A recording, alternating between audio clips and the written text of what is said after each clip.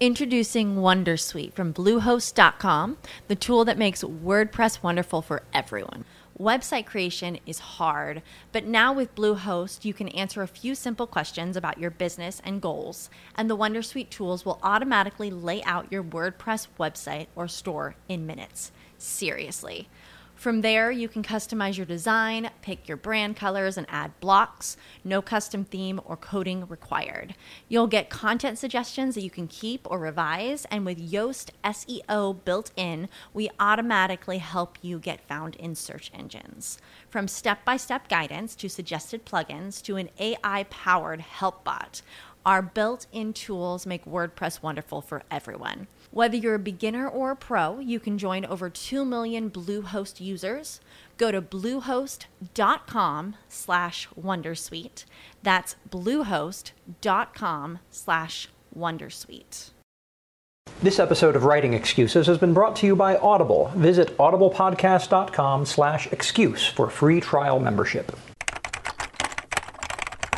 This is Writing Excuses, Season 5, Episode 7, Avoiding Melodrama. 15 minutes long because you're in a hurry. And we are so stupid! I'm Brandon. I'm Dan. And I'm very sad. Okay, Avoiding Melodrama. We wanted to do an anti-emo podcast where we talked about one of the big complaints about writing sometimes, or about stories, is this ubiquitous term, melodrama. It's too melodramatic. So let's go ahead and attack that first. When people are saying it's too melodramatic, what are they meaning? Well, you know what, Brandon, as we were talking about this earlier, dare I give away the fact that sometimes we talk about these earlier? You gave us the classical definition of melodrama. Not very often, but we sometimes talk about them earlier. Are you stealing my line? Well, you pitched the question. We pitched the question, but I think we need to go back to the classical definition of melodrama. Classical definition of melodrama is a story in which each character only fills one role, only has one emotion, one thing that they're doing. That's what a melodrama really, the classical definition is. This is where you get the mustache-twirling Snidely Whiplash, the Dudley Do-Right hero, the damsel in distress tied to a railroad track. Right, and that's. I mean, it's become more and more exaggerated, where the melodramatic form is now self-aware, and so they make fun of the melodrama during the melodrama. But you know, if you just boil it down to the definition, everyone only has one emotion, one thing they do. This person is noble, and they are noble in every situation, and that is just it. Right, and so in addressing in trying to avoid melodramatic, what we have to recognize is that we're usually not talking about the classical definition of melodrama. Yeah. We're usually talking about one of the side effects. And one of the side effects is that if the character can only express anguish or sadness, then the variability of emotion in that character is really just sad on a scale of 1 to 10. Right. And they become Eeyore. Right? Exactly. How sad is Eeyore today? Well, Eeyore's pretty sad. And then that's your character. And I think one of the big problems with that is not, like you said, this character is noble and they always are noble. But I think where it really becomes a problem is this character is noble because he is noble. Right. And not because he has any good reasons. Okay, that's an excellent example. I mean, there are characters that I've loved in fiction who can be dominated by one emotion. I mean, Javert, or one paradigm. Javert from Les Mis, who I think is actually a very nice, complex character, despite the fact that he usually exhibits, one trait is associated with him. What keeps Javert from being melodramatic in that case? Well, he's got, he's a policeman, and you can look at the various actions of what a policeman, why he would be like he is, and I think that the book does. It considers all of these things. It shows who he is and why he is the way he is. And one of the great things about that also, attacking this from another direction, the thing that makes it not melodramatic is the story is, in a way, undermining that, meaning it's proving that you cannot be that. The story is working on forcing this character to acknowledge their fault. The other thing that I would come back to, and I talked about melodrama as if it's a volume knob. Right. If you want to show contrast for a character, you don't just show loud and soft of the same thing. Right. You show two different things. You contrast sad against angry, or sad against in love. and or sad against happy, which we often feel are like part of the same scale. But you start contrasting those emotions so that the character we have benchmarks against which we can judge what they're feeling, and that way, when they're over the top on one, it doesn't seem as melodramatic because we've got the sense that they're a real person. Well, and the other problem with this is, we don't want to go too far in the other direction, meaning the character's not identifiable and does not act consistently in character. We do want characters to act consistently in character, and so we don't want to react too much against this. It's sometimes nice to be able to define who a character is in a couple of sentences. You just don't want that to be all that they are. That's what you say. You describe the character. If you've only got a sentence, you describe them this way. When you've got a paragraph, you can fill that paragraph with who they are. When you've got a novel, you can fill that novel with who they are, and it takes that long to show you who they are. That's what, I guess it just comes down to the depth. Now let me give a counterexample to this.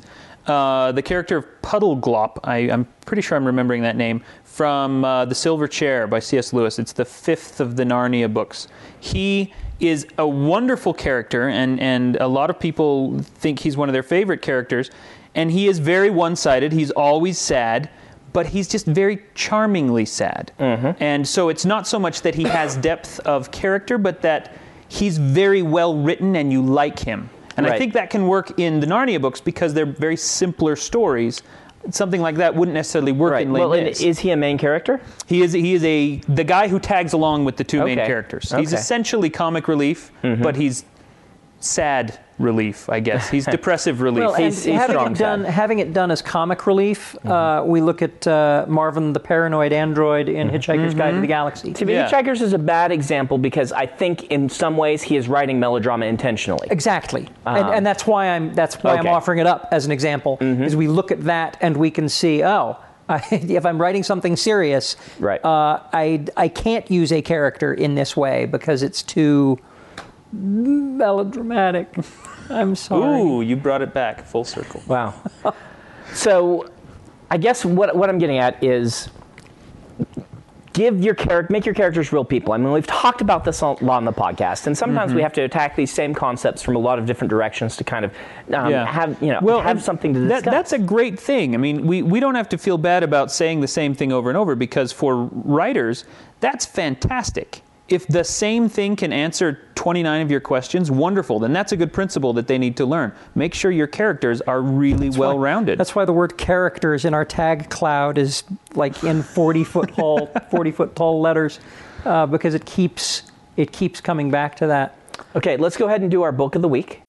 As humans, we're naturally driven by the search for better. But when it comes to hiring, the best way to search for a candidate isn't to search at all. Don't search, match with Indeed. When I was looking to hire someone, it was so slow and overwhelming. I wish I had used Indeed. If you need to hire, you need Indeed. Indeed is your matching and hiring platform with over 350 million global monthly visitors, according to Indeed data, and a matching engine that helps you find quality candidates fast. Ditch the busy work. Use Indeed for scheduling, screening, and messaging so you can connect with candidates faster. And Indeed doesn't just help you hire faster. 93% of employers agree Indeed delivers the highest quality matches compared to other job sites, according to a recent Indeed survey. And listeners of this show will get a $75 sponsored job credit to get your jobs more visibility at Indeed.com/podcast. That's Indeed.com/podcast. Terms and conditions apply. Save big on brunch for mom, all in the Kroger app. Get half gallons of delicious Kroger milk for $1.29 each. Then get flavorful Tyson natural boneless chicken breasts for $2.49 a pound, all with your card and a digital coupon. Shop these deals at your local Kroger, less than 5 miles away. Or tap the screen now to download the Kroger app to save big today. Kroger, fresh for everyone. Prices and product availability subject to change. Restrictions apply. See site for details. This week? Yes, this week I'm going to talk about F. Paul Wilson and the Repairman Jack series. And this is he's a character that I think does a really good job at avoiding melodrama. He's a very conflicted character, kind of borderline sociopathic. lives off the grid, righting wrongs for, whatever, up against a lot of supernatural menaces. The book I'm going to recommend specifically is the first in his series. It's called The Tomb. It is up on Audible, and it's really good. If you've never read F. Paul Wilson, fantastic urban fantasy horror with a really compelling main character.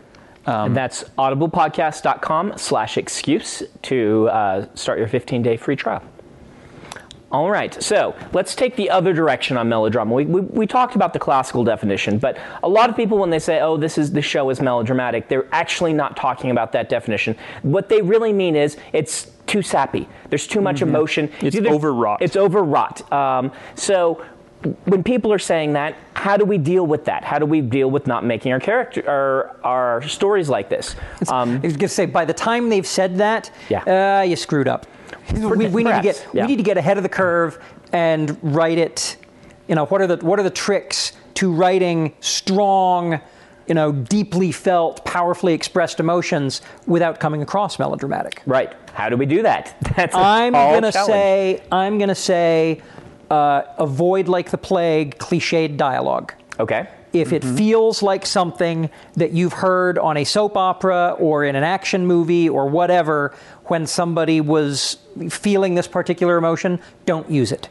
Okay. Find another way to say it. Or just, if you're really good at this, twist it in the right way. The classic example, the I love you scene in Return of the Jedi, right? I love you replied to with I know. Empire Strikes Back. Yeah, is that Empire? That's Empire Strikes Back. That's Empire Strikes Back. Right. I keep always thinking that scene's the scene where they're like kneeling by the power generator. No, it gets repeated again in Return of the Jedi, does it? though. Okay. Yeah. Okay. So, yeah, Jordo just saved us from like 50,000 emails. Thank you, producer Jordo. And a counterexample, Shatner often gets accused of melodrama. Right. The moment we've all seen it in Wrath of Khan, where he's got both fists in the air, Khan, and that's actually a really cool moment in that movie. When Lucas did it with the brand new Darth Vader at the end of Revenge of the Sith. Revenge of the Sith, where he puts both his fists in the air and goes, it was painful. It was really painful, and it was cliched. I think I can talk a little bit about why this is. I've actually thought about this a lot, and personally, my take on it is: if you are in the moment, if the scene is captivating and you are there, something that might otherwise come across as melodramatic instead comes across as a powerful scene of great emotion. We take the Kirk scene. If you just see that one little clip of him yelling, which people like to post all over the internet, it seems cheesy as all get out. If you are watching the show and you care about the characters and you are into this moment, when he screams that, you feel like you're screaming it too. And that's a very big distinction. And so if people are calling your scenes melodramatic, maybe this problem is not that emotional scene. Maybe it's several chapters back when you have not brought them into the story well enough. You haven't wound up to that point correctly yet. Yeah, my books, John Cleaver is the most cliched, angst-ridden teen, that stereotype of the angsty teen who has the inner demons and feels so horrible and doesn't know. But from the very beginning, everything I've done in those 3 books is try to get you to like him. And once you like him, like you say, that makes you much more accepting of all the other things he does, because you're pulling for him and you like him and you're with him there. Okay, so that's 3 tips. Avoid the cliche. Make sure you're setting it up right, and make the character likable. Yeah, but let's look at this. One other aspect of this that we can look at is the fact that we're always talking about give everybody conflict. Give everyone conflict. Make sure we've got lots of conflict. And I have read stories that are actually well written, where at the end I'm just like, there's just too much angstiness going around. And each of it's well written, but I end up just at the end of it saying, I think my advice might be there, and this is something I tried to do. I really tried to break up my novels so that there is, in between the angst, there is humor. or there is action, or there is motion, or there are ups and there are downs. I got a great example for that. The first season of the TV show Heroes, in its later seasons, it got very mired in melodrama. The first season was actually very good, and all of the characters were angsty, except for the one guy named Hiro, the Japanese guy, who was always happy, he was always excited, and you just liked him. And it was this great palate cleanser to go from these other stories, which were still very good, but very dark, and then have this big, peppy, cheerful guy in the middle. Yeah, well, I think it's a great reason why you can't always be at a 10 all the time. In fact, I feel I had a problem with this in my books. We've talked about the Brandon Avalanche, and I've talked about how I actually am actively trying to not do the Brandon Avalanche as much. The Brandon Avalanche is, particularly my early books, Elantris has a really big one. All of the plot threads come together at the end for a super huge bang. Which really sounds great on paper. But as you're reading the story, if you're in climax of the story for 150 pages out of a 600-page book, those climaxes just start to... They lose power. They lose their power. Yeah. There's not enough contrast. Right. There's not enough contrast between other things. It's the change between loud and soft and other sorts of... Yeah, well, and I think a good, example of where you've done that very well is the third Mistborn book, which started paying off series-long conflicts and plot threads almost from the beginning, and so they were spread out very evenly, and yet they still built toward a thundering climax, and that worked very well. Yeah, that was the first book I actually actively said, okay, I can't do this the same way because. Otherwise, the book is always going to be at a 10. If the entire book's at a 10, the entire book might as well be at a 1 because As I was outlining the climactic sequence of the current Schlock Mercenary story, there were a lot of things that I wanted to pull in, and then as I sat down and started scripting, punchlines flow from conflict really, really handily, and I realized that at this point in the story, I needed to stop doing that. If I was going to make a punchline out of a conflict, I absolutely could not introduce a new conflict because we're too late in the story for that. Even a small interpersonal conflict at the end of the story, last 20% of the story is probably too much when everything else is going on. And so I consciously dialed it back. And as I looked at it, I realized, okay, these two characters actually have a good reason to maybe be in conflict right now, and I need to give that a wash because the story's not going to read well if I put that in there. And that's fine. They can have that fight later. They can have that fight in another book. I'm going to come back to these people. Right. So. All right, let's go ahead and do a writing prompt. I'll go ahead and do it this week and say, I want you to write a story in which you take a cliched, angsty hero of some sort of genre, whatever you're doing, make him very angsty, and I want you to take a completely new direction for that so that by the end of the story, it doesn't feel cliched at all anymore. All right. You're out of excuses. Now go write.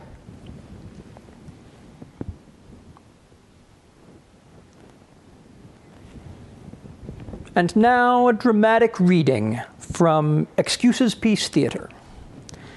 I have coated my left hand with magical ink, and I'm terrified. Oh, you might think that I'd be happy with the magic that the ink has granted me, but there are two problems with that line of thought. Firstly, this ink is usually applied in sparse quantities and in complicated runic patterns, not in one large splosh. Secondly, it's horribly expensive, and my master is going to kill me for spilling the whole jar of it. No, really, she's going to kill me, literally, dead. Her last apprentice was killed for handing her a wrong ingredient. At least his death was swift. Mine will be painful and slow. I suppose I could use the magic from the ink to save me, but that presents another problem. I'm not left-handed.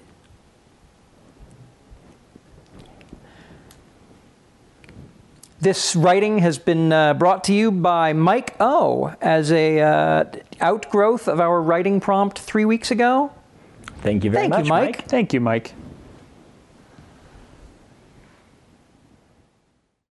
You know how to book flights and hotels. All you're missing is a tool to plan the travel experiences you'll have once you arrive. That's why you need Viator. Book guided tours, activities, excursions, and more in one place to make your trip truly unforgettable. Viator has over 300,000 travel experiences to choose from. Everything from simple tours to extreme adventures and all the niche, interesting stuff in between. So you can plan something that everyone you're traveling with will enjoy. Real traveler reviews give the inside scoop from people who've already been on the experiences you're considering. So you can plan with confidence. Free cancellation helps you plan for the unexpected. And 24/7 customer support means you can travel worry-free. Download the Viator app now and use code Viator10 for 10% off your first booking in the app. Find travel experiences for you. Do more with Viator.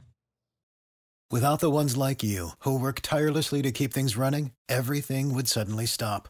Hospitals, factories, schools, and power plants, they all depend on you. No matter the weather, emergency, or time of day, you're the ones who get it done. At Grainger, we're here for you. With professional-grade industrial supplies, count on real-time product availability and fast delivery. Call, click Grainger.com, or just stop by. Grainger, for the ones who get it done. When you need mealtime inspiration, it's worth shopping Kroger, where you'll find over 30,000 mouth-watering choices that excite your inner foodie. And no matter what tasty choice you make, you'll enjoy our everyday low prices, plus extra ways to save, like digital coupons worth over $600 each week. You can also save up to $1 off per gallon at the pump with fuel points. More savings and more inspiring flavors make shopping Kroger worth it every time. Kroger, fresh for everyone. Fuel restrictions apply.